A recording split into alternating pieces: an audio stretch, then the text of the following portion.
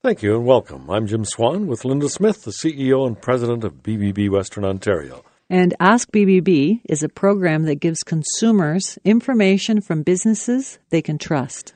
Later in the program, we're going to be joined by Ashley Castleman, who is Communications Manager at BBB serving Western Ontario, and she's going to be talking about business scams, what to watch out for, and how to avoid falling for them.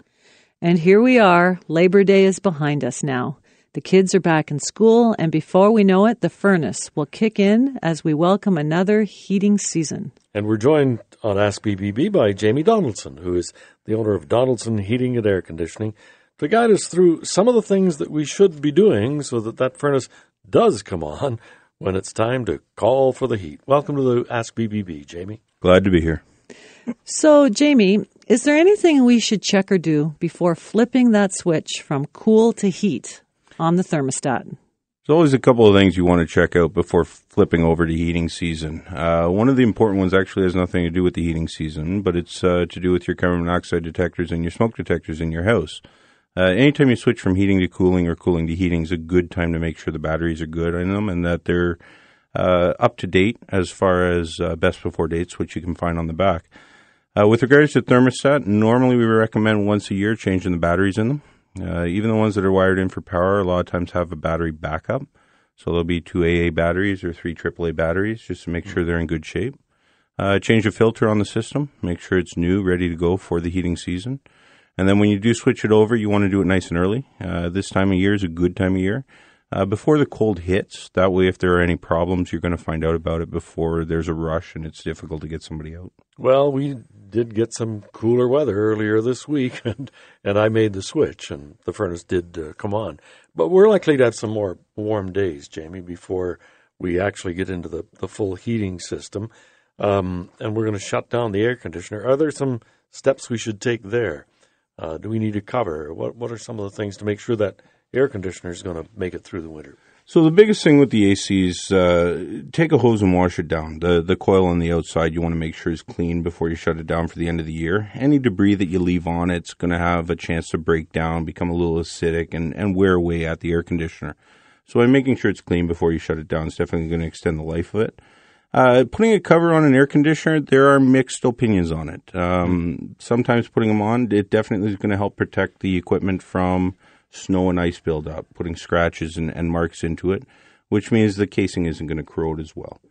That being said, a cover also holds moisture against the unit, so you want to make sure you get a cover that fits properly, that allows airflow through, lets the cover dry out whenever there is a warmer day, so we're not holding water against something and causing the corrosion. Okay, so we are switching to the heat side of the system. Should we be doing any checks before we start the furnace? Like I said, the biggest thing is to make sure that the filters change out. A lot of the stuff internally to a furnace really is something you have to have a professional come out and take a look at. But as a homeowner standpoint, by making sure the filter's clean, you're going to ensure you have proper airflow through the system. You want to make sure that your heating ducts, for the most part, are open. You don't want to close more than, say, 15, 20% in a house. If you do, it's going to restrict too much airflow across the furnace and cause problems, shorten the life. Turn it on, make sure it's cycling properly, make sure you've got airflow going up to the rooms. Make sure that the vent on the outside is free and clear of any obstruction. A lot of times over summer, we'll get plants or bushes that will grow up and cover the intake pipe for the higher efficiency furnaces. And when it blocks, it's going to prevent the pressure switch from turning on, prevent the furnace from running.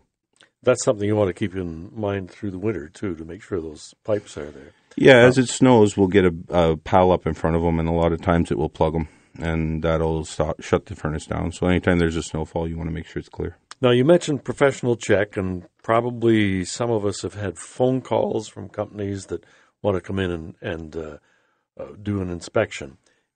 How necessary is that? What should we expect that check to do? And how do we make sure that it's a contractor that is not just going to be there to try to sell us something? So when it comes to choosing a contractor, best thing I can recommend is check sites like the Better Business Bureau, where there's some verification of who the contractor is, that they are licensed, that there is insurance on it. They're also going to have reviews. So if there is any concerns with the contractor, you can see how they respond to them, how they interact with clientele, and how they deal with the customer in general. So it's a good place to start. You want to make sure your contractor is licensed to do the work that they're doing, to make sure that they're insured, both as an individual and as a company. As far as what we do when it comes to checking a furnace, a lot of it is making sure that the heat exchanger is solid. The older furnaces were built with pretty heavy plate steel heat exchangers, and they'd last forever. The newer stuff is paper thin. It transfers heat a whole lot better, so it's a lot more efficient, but they break down quicker.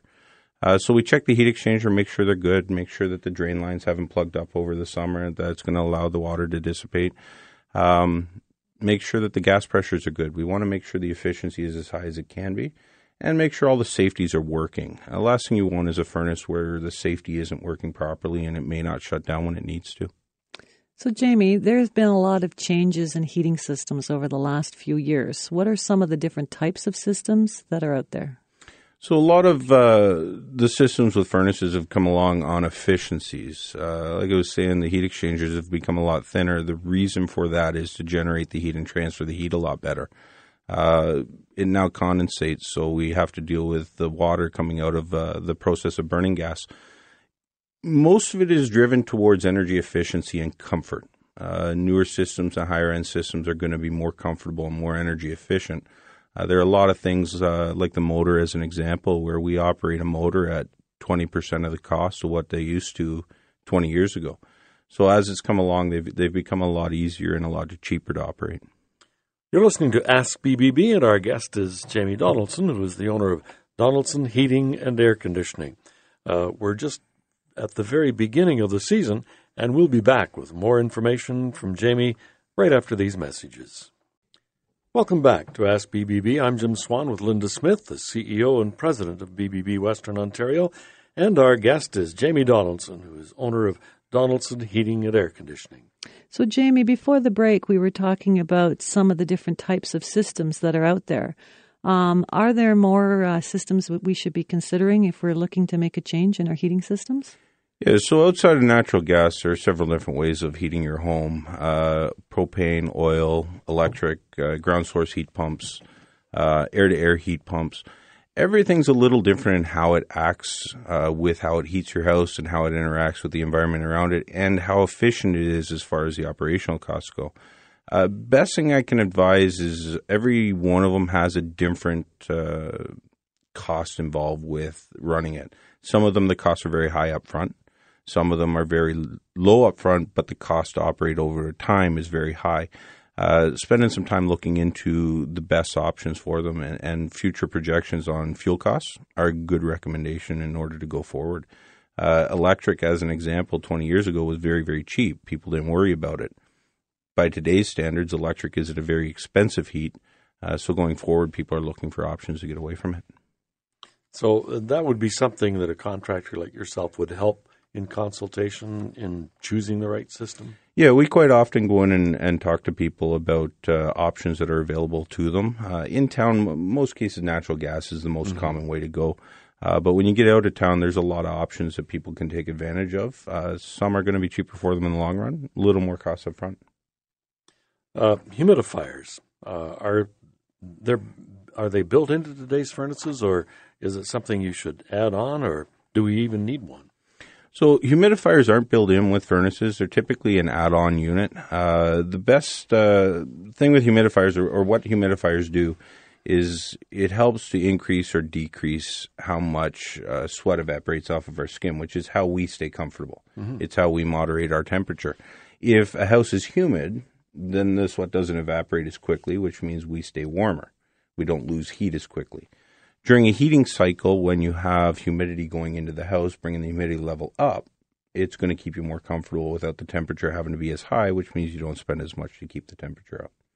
So when we get into winter and we have white stuff piling up, is there danger with the intake and exhaust pipes of high-efficiency furnaces getting blocked? Yes, you always have to make sure that they're kept clear. Biggest concern, a lot of people remember to take a look at it after a snowfall. But you also want to take a look at it. Your neighbor goes out and they clear off their lane and toss some of the snow into your yard. You also got to be careful with something like that. You may have checked it and it's clear. have a nice snow, neighbor gets home. You want to make sure you check it before you do anything else. What are the dangers if it is blocked up? It's going to shut the furnace down. So there's a safety in place that's going to prevent the furnace from running. Biggest concern with that is if you're out of town for a couple of days and we get a big snowfall and it does pile up, you're not going to be back in time for the temperature to remain high enough to keep the house safe. Okay, now you mentioned different systems. Heat recovery system, we've heard something of that in the 70s when we first started on the conservation. There was a whole push for heat recovery systems and air exchangers. How do they work, and are they used a lot now? Yeah, so as houses have become a lot tighter in the builds, we seal them up now with vapor barrier and tighter windows, tighter doors, tighter seals.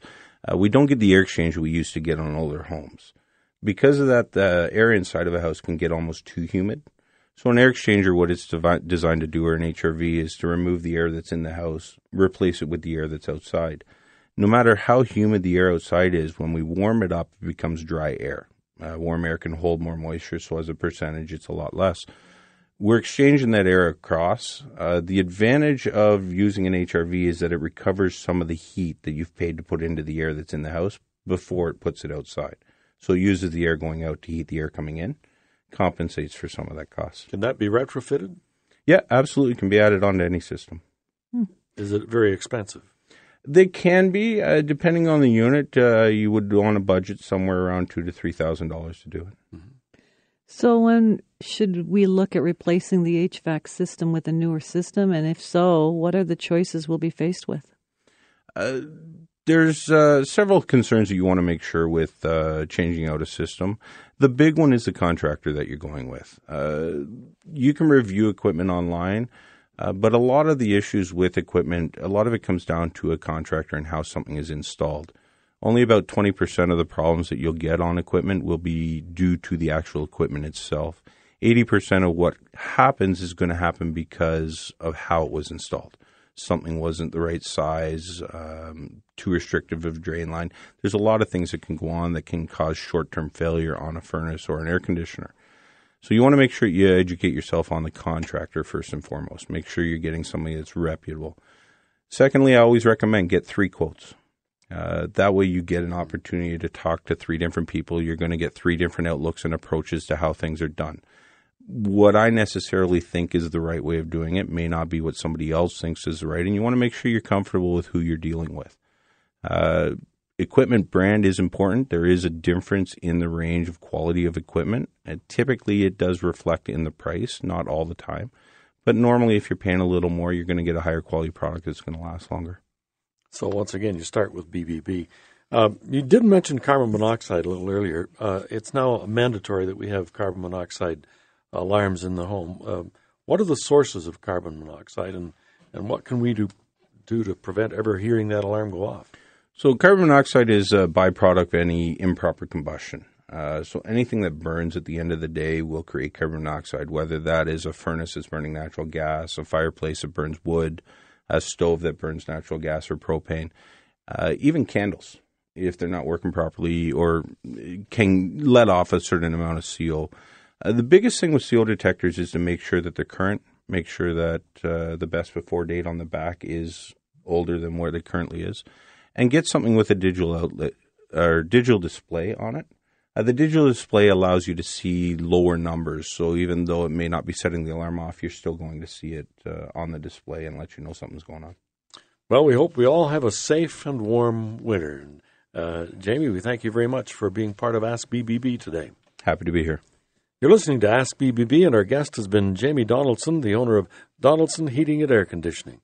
And when we return, we'll be joined by Ashley Castleman to talk about business scams. And welcome again to Ask BBB. I'm Jim Swan. And I'm Linda Smith. Linda is the CEO and the president of BBB, serving Western Ontario. And we are now joined by Ashley Castleman, communications manager at BBB, serving Western Ontario. Welcome to Ask BBB, Ashley. Thank you. You know, we've talked about business scams in the past. What is one of the newer cons that businesses should be watching out for? One of the newer scams that both consumers and businesses fall for is what's called a delivery scam. This is where your phone will ring and it's a delivery company saying that you have a package on the way. Then a short while later, your doorbell will ring. Sure enough, it's a delivery person holding a gift basket or a package. When you ask them who sent the gift, they don't know. But before the delivery person can leave, they'll ask you that you need to pay for a nominal fee for a verification fee. The delivery person will then claim he or she can only accept credit cards or debit cards, and then produce a handheld scanner. The card scanner is actually a device that collects the information on the card and your security codes. The con artist will then use this to make unauthorized charges or commit identity theft. So how can we avoid this scam? Well, you should always be suspicious of a package from an unrecognized delivery service or source. If a friend or family member wants to surprise you, most likely they'll send you a gift using an established service, and never give your credit card or debit card to somebody at your door. Having an online presence is becoming more and more important for businesses. Is there anything businesses should watch out for when they're establishing themselves online? Definitely. A popular business scam is a phishing scam that involves your domain name or fake phone calls from Google. The way the scam works is you'll receive a robocall with a recorded message claiming the caller is from Google, or an email claiming to be from Google. They claim in order to keep your spot in Google search rankings, you must renew the domain. This, of course, is not true. If you choose to renew your domain, the caller may ask for information regarding your business. This can include your Google password. Sharing sensitive information such as your login puts your business at risk for future scams and identity theft. The important thing to remember is that Google will not charge for inclusions in Google My Business or Google Search. They do not offer cold calling for businesses for this either. Often businesses get fooled with phony invoice scams or directory scams. How do these scams work? Directory scams are one of the oldest business scams. It's one of the first scams I learned about when I first started working at the Better Business Bureau. How this scam works is they target businesses or organizations of all types. They attempt to fool you into paying for a listing or an ad space in a non-existent directory, or they claim to be from Yellow Pages. In some cases, the directory will technically exist, but will not be widely distributed or might not even be distributed in the area that you service. And it has little to no value to your business. So how do scammers target the businesses for this scam? Well, scammers will call companies claiming to represent Yellow Pages or another business directory, whether it's real or fabricated. When the scammer gets somebody from the business on the phone, he or she will claim to be updating the directory. Often they'll speak to a receptionist or a junior staff member where they might not be knowledgeable about where you actually advertise. Then a few weeks later, the business will receive an invoice for several $100s to thousands of dollars for an ad or directory that you apparently signed up for. So how can a business avoid this scam? The best way to avoid the scam is to train your employees. Make sure the people processing invoices or answering phone calls are aware of these scams. Create a process for inspecting invoices. Always check that goods and services were both ordered and delivered before paying an invoice. So when you have these types of controls, it lessens your chance of falling for these scams. Ashley, BBB's Integrity Awards are coming up, and, it's certainly a well-respected award. There are some out there that use awards to trick businesses out of money. So how do those vanity awards work? It's always an ego boost to receive a notice that your company has won an award, but awards that require you to pay a fee to claim might not be on the up and up. There's many legitimate and competitive awards out there, but there's also what we call vanity awards. These are available in virtually every industry for every profession. For some, you will fill out a form, pay the fee to enter the competition. With others, you're notified that you've won, and you're directed to a website where you can order trophies and plaques to show that you've won this award. These awards may sound good, but they're not particularly prestigious. The more winners there are, the less respected the award becomes. So what should we do before applying for an award like this? Always research the company. If there's no address or phone number on the materials on the award, be wary of it. Check out information provided to make sure it's legitimate. If the website seems very generic, that's a big red flag. So you're going to want to look out for that.